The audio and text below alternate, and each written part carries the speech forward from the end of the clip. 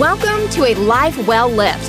Grow, preserve, and transfer your wealth with Ken Ouellette, CPM Certified Portfolio Manager and founder of Orca Wealth Management. In this podcast, he will provide some clarity in setting goals needed to build, preserve, and transfer wealth, and overcome some of life's financial obstacles. Ken provides actionable steps to help you plan through your financial ups and downs in a way everyone can understand. Join us on this journey where Ken will explore many financial avenues, drawing from his 3 decades of experience in helping others avoid risking a lifetime's worth of work and savings by not having a plan and a strategy in place. Now, on to the show. Hello and welcome to A Life Well Lived with Ken Ouellette. Ken, what's going on? You know, it's a great day. We're coming up on Thanksgiving, so I'm looking forward to indulging. That once a year indulgence. I don't indulge any other time of the year, just at Thanksgiving, so it's really a good thing. Oh, well, you have more discipline than I do. I'll make any excuse to indulge on some good food and family and all that. Well, mainly just food. Hey, so I'm really curious because I don't know who this podcast is geared toward today. We're going to be covering 9 key things we need to know about recess. So is this like I don't know, is this for school age kids? I mean, I haven't had a recess since when I was really young. I probably on the show notes, I may have spelled recess when I was meaning recession. So no, I read that wrong. It does say recession. Doggone it, I read that wrong.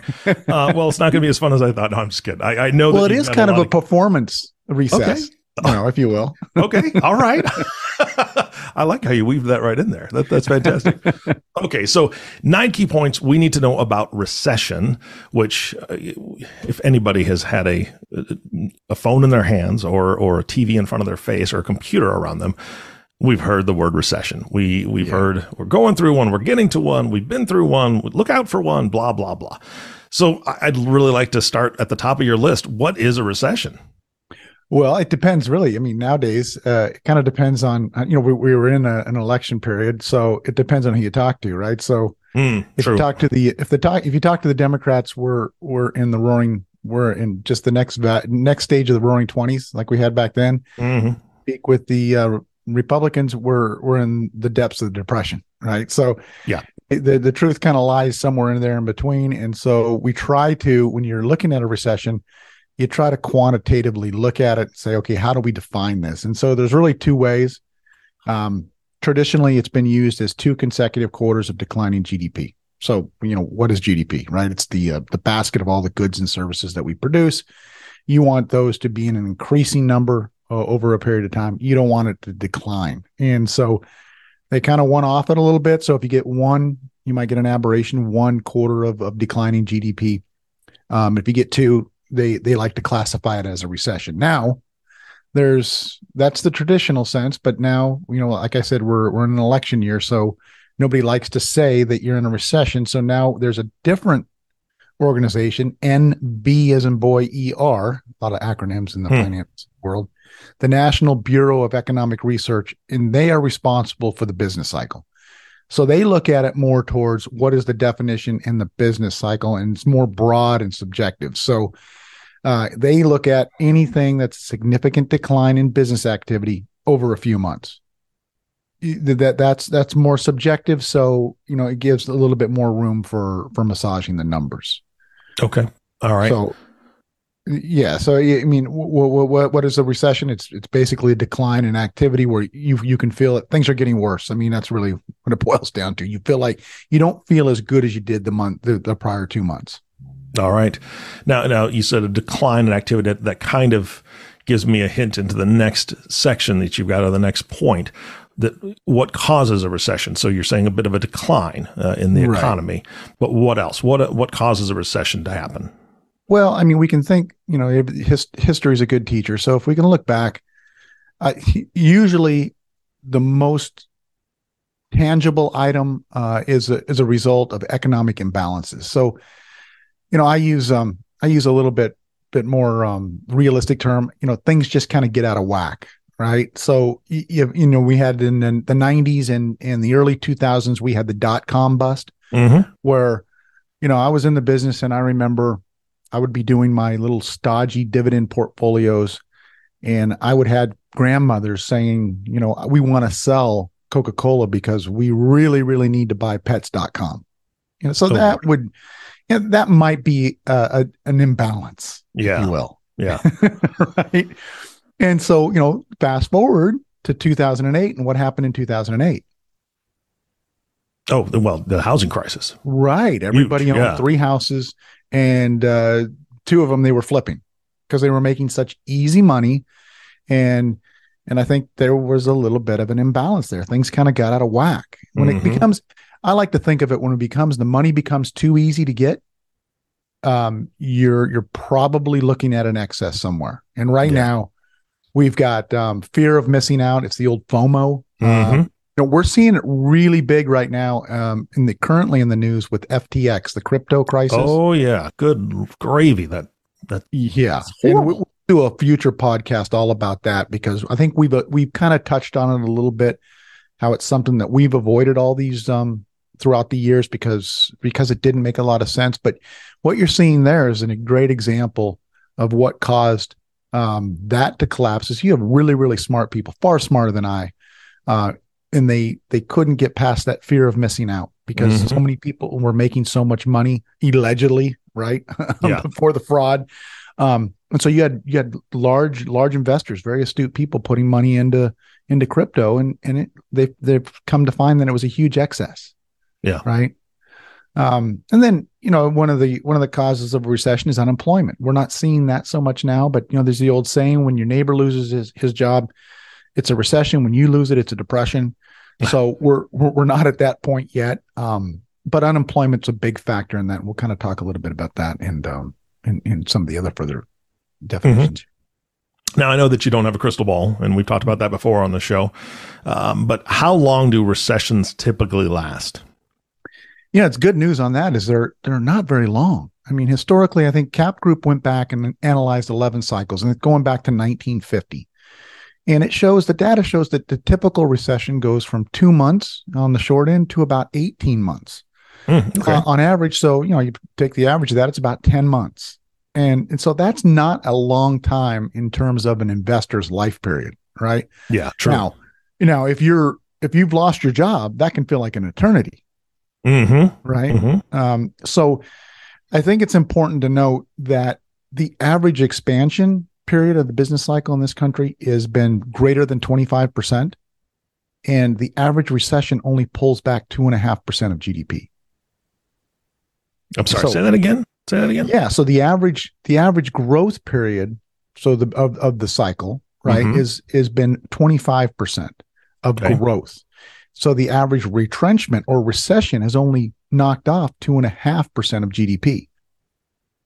So it's a small price to pay, those pullbacks that are relatively short period, for that long-term growth. I always say it's like a 3-step. It used to be the business cycles were very, very regimented somewhat. They didn't have these long business cycles that we have now, but it used to be a 3-step forward dance and then 1 step back, 3-step forward, 1 step back. And now it's kind of gone 10 steps forward. So maybe we get a 2 or 3 step back, but that's why you get that extended amount of growth year over year. And then you have to put up with that 1 year of recession where you get unemployment and retrenchment. But it feels painful when you're going through it, but when you stretch out the accordion, it's not a real bad, they get forgotten pretty early. Yeah. Yeah. I mean, obviously, except for the severity, right? I mean, because, the crashes and things lead to recessions, I'm assuming, or that's kind of how that works a bit. And so when you remember 08, 09, that was horrific. But you remember the crashes, you don't necessarily remember the quote unquote recession that was a part of it. Right. Yeah. You remember the aftermath of what your portfolio looked like if you did the wrong things at the wrong time. And speaking of which, brings us to your 4th point. What happens to the stock market during a recession? That's an interesting question.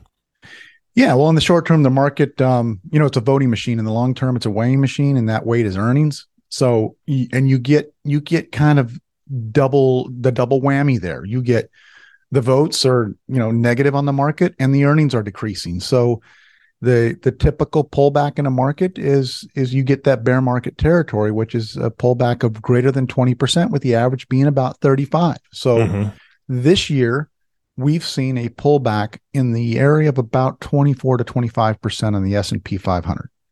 So that would be pretty close to a medium type of recession. And so we've already seen the pullback, and the markets kind of come back as we're going to print on this. But the short answer is the market goes down. It's going to go down in a recession because demand goes down. People are out of work.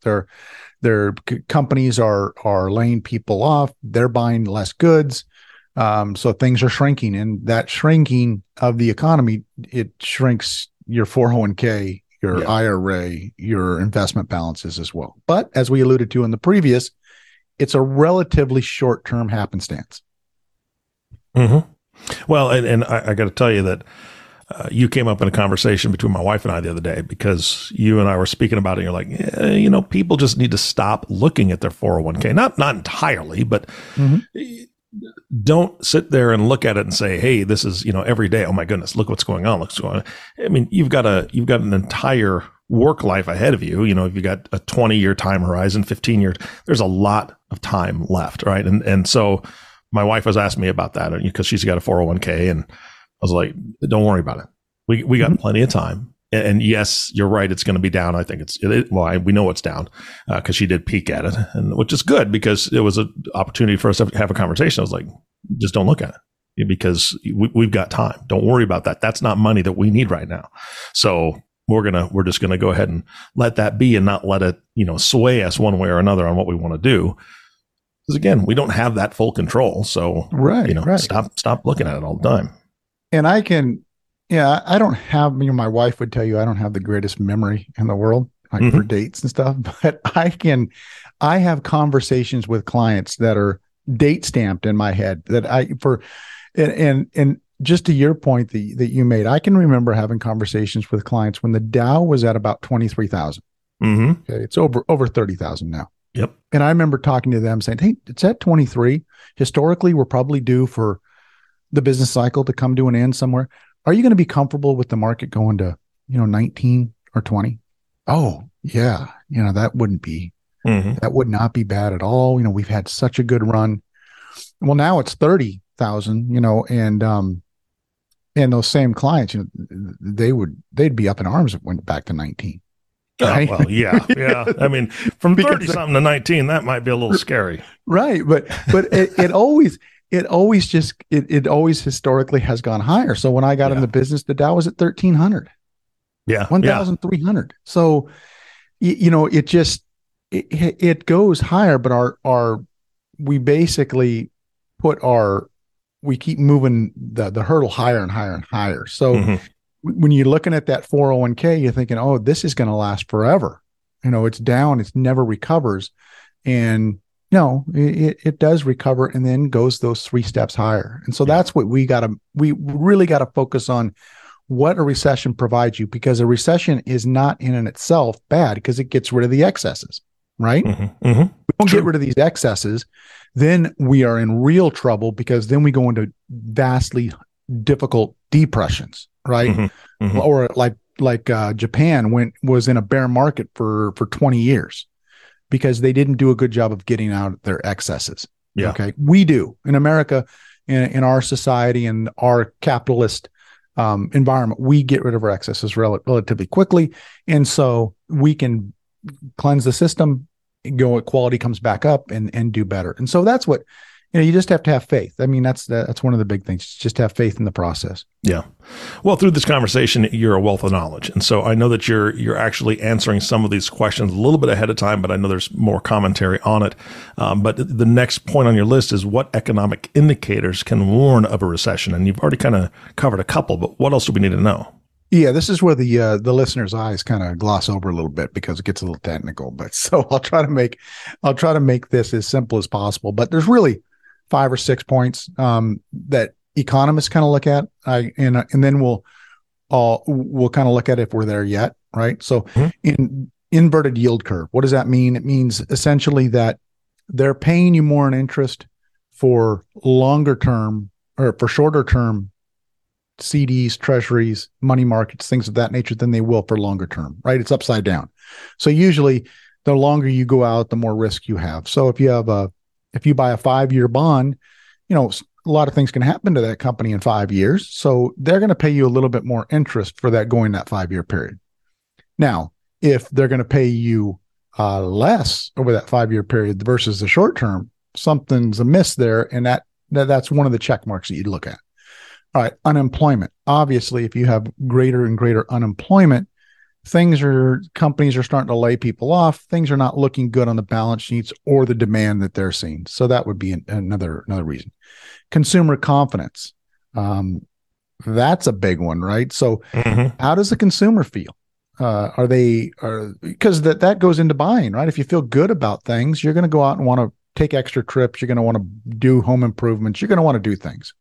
So if that confidence wanes, you're probably going to put off doing those purchases, right? So that may be a leading indicator.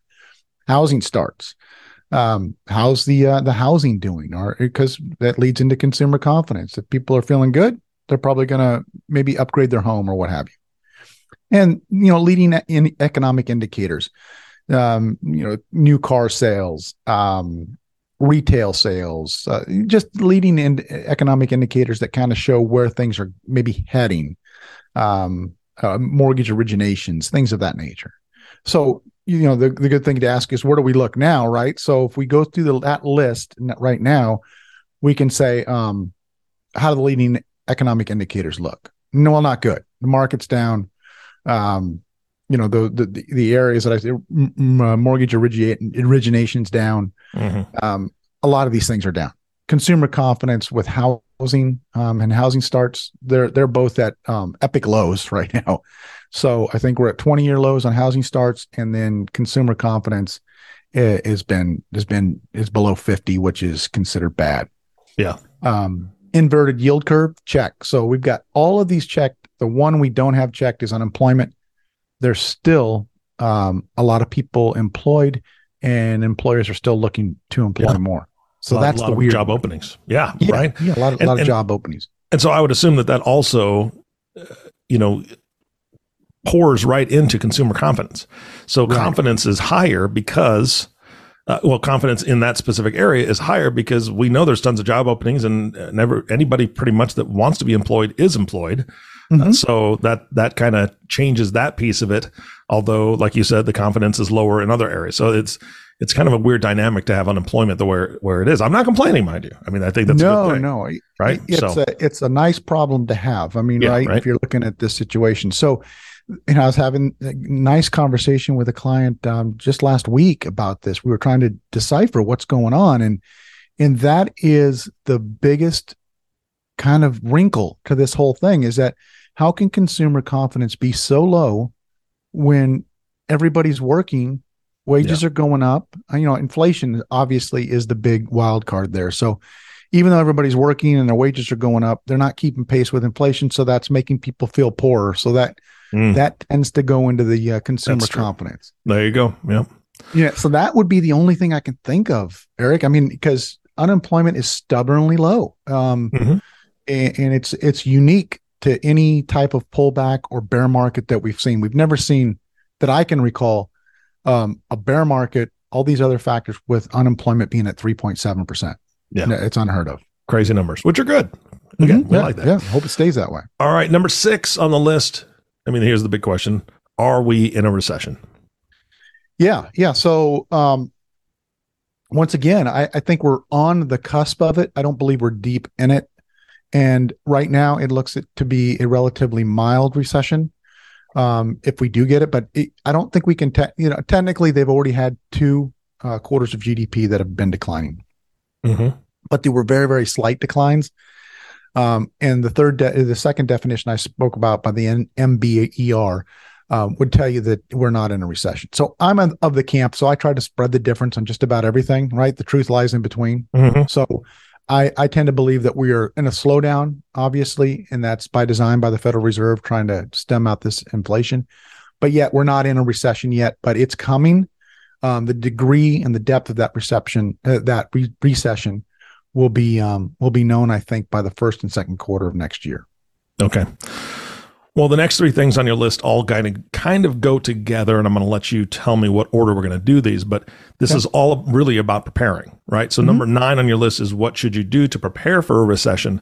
And the reason I say these are kind of grouped together is because 7 and 8, 7 is how should you position your stock portfolio for recession? And then how should you position your bond portfolio for recession? So what order do we want to take these in?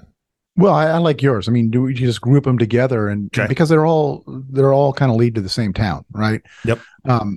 Really, and I tell people this, and I implore people this: if there's a listener out there that doesn't know what to do if their portfolio goes into a recession, please pick up the phone, go on the internet, find yourself another financial advisor, because if you haven't had discussions prior to going into a recession about what your portfolio looks like, what it's designed to do, you are not prepared for that recession.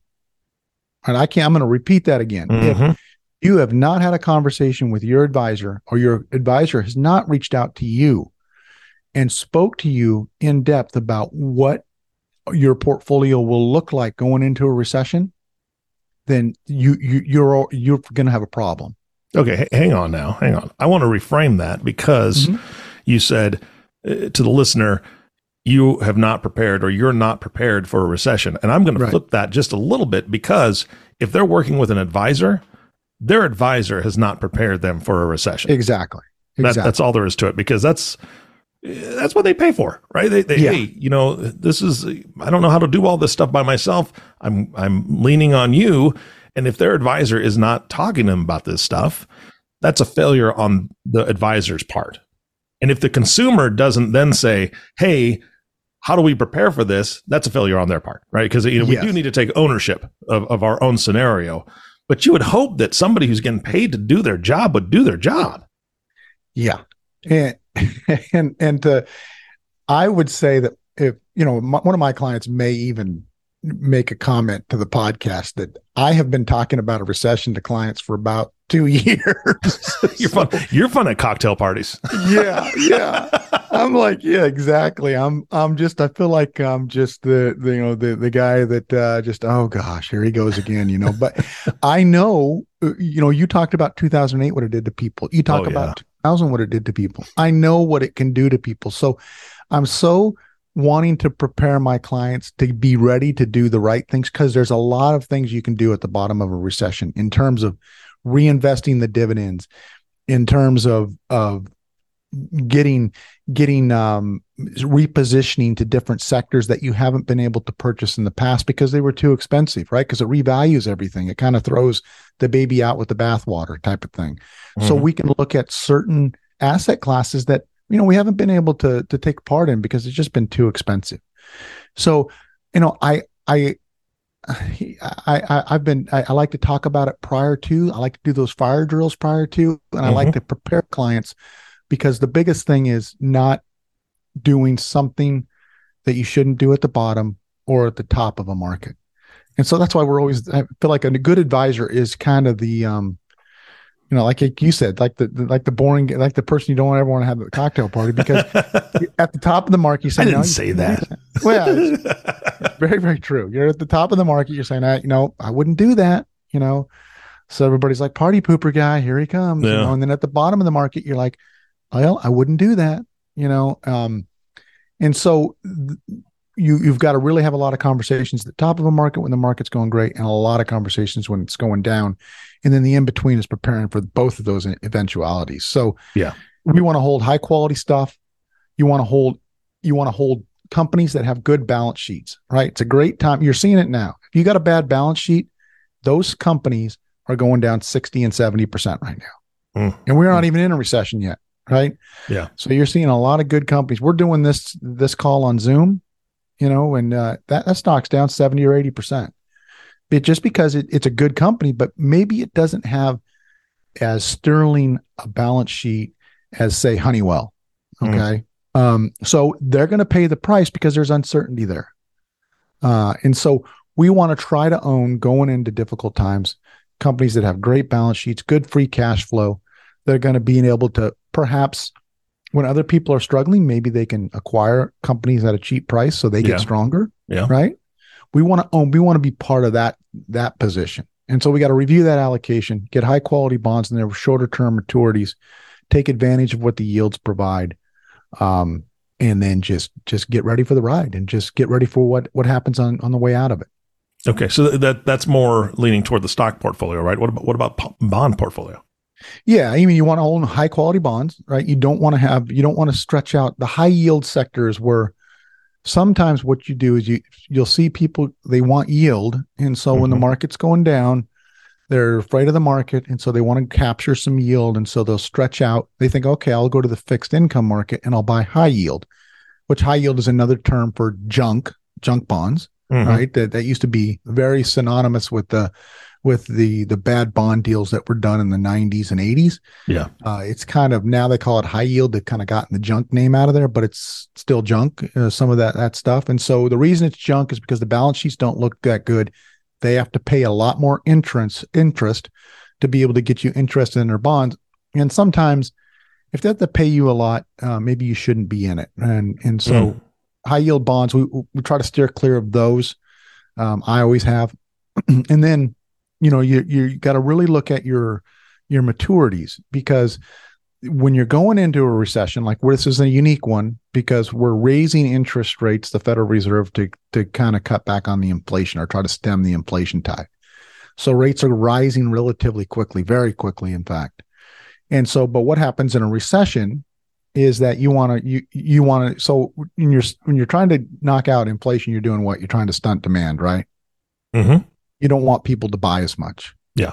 So you're raising the credit card interest, you're raising your car interest to buy a new car, you're raising everything. So that way you'll hold off on those purchases. So it kind of stunts demand. And so the inflationary pressures will go away. Now, when you get into a recession, you want to do just the opposite, right? When you're in the depth of recession. Yeah. You want, demand's gone. We need to up demand. So the Federal Reserve then will start cutting interest rates. So we want to look at the bond market as an organic thing as well. Not just, people will buy stocks and hold them for 20 years, but with bonds, you have to really look at where the yield curve, where the most yield is there to take advantage of, where you won't tie up your money. Because the biggest thing, you don't want to get a 5-year bond and get 3% interest when in a year that 5-year bond is paying 6%. The new bonds. So, who wants your 3% or nobody? Because they can go out and get 6. So we want to try to have varying maturities to take advantage of both sides, but you got to use high quality bonds. Right now the treasury market is as high quality as it gets. And there's some very, very attractive yields there. Yeah. All right. Anything else that we need to cover for today's? I mean, you've hit the 9 points beautifully, and it wasn't boring, my man. I mean, I'd hang out with you at a cocktail party for about 5 minutes until I went into if the bad times are coming, we need to prepare for this. That's right. I need to refill my drink, sir. I'll be right back. Yeah. All right. Anything else we need to cover today? No, like I said, the most important thing is if you haven't had detailed conversations with your current advisor, please, call us, go to my website, great information. A lot of these points were from Capital Group's research, and I'm going to put that piece on my website, which is www.orcawealth.com, ORCAWEALTH.com. You can get there are basically a lot of the handouts that we do, also some webinars that we've done. And in addition, you can find all of our podcasts there. And we've covered we've got a few more to cover this year on what's going on, but we've covered a lot of economically what we kind of went through. Ton of great information. And I can't boil this entire podcast down to one sentence, but I was reminded, when you were talking about preparing and talking about, folks taking ownership, right, of their own situation, talk to their advisor, ask those questions. My old granddad used to say, you don't dig a well when you're thirsty. Yep. You don't start digging a well when you're thirsty. You better have it in place. You better start digging day by day, if you need to, just to get there. And so you have it when you need it. You need to prepare. You need to be ready for whatever comes. I think everybody would agree with that statement. So anyway, sure do. Ken, fantastic podcast today. Thank you so much for your time. Well, thanks, Eric, as always. Yeah. Yeah, it's enjoyable. And of course, our last thank you goes to you, the listening audience. Thank you so much for tuning in and listening to A Life Well Lived with Ken Ouellette, founder of Orca Wealth Management. If you have not subscribed to the podcast yet, please click the subscribe now button below. This way, when Ken comes out with a new podcast, it'll show up directly on your listening device. And we humbly ask you to share this podcast, rate it, and leave a review, as this actually helps others find the show. Again, thank you so much for listening today. For everyone at Orca Wealth Management, this is Eric Johnson reminding you to live your best day every day. And we'll see you next time. Thank you for listening to A Life Well Lived. Grow, preserve, and transfer your wealth with Ken Ouellette, CPM. Click the subscribe button below to be notified when new episodes become available. The information covered and posted represents the views and opinions of the guest and does not necessarily represent the views or opinions of Orca Wealth Management, LLC. The content has been made available for informational and educational purposes only. The content is not intended to be a substitute for professional investing advice. Always seek the advice of your financial advisor or other qualified financial service provider with any questions you may have regarding your investment planning. Orca Wealth Management, LLC does not provide legal or tax advice. Clients should seek the advice of a qualified attorney or accountant as necessary.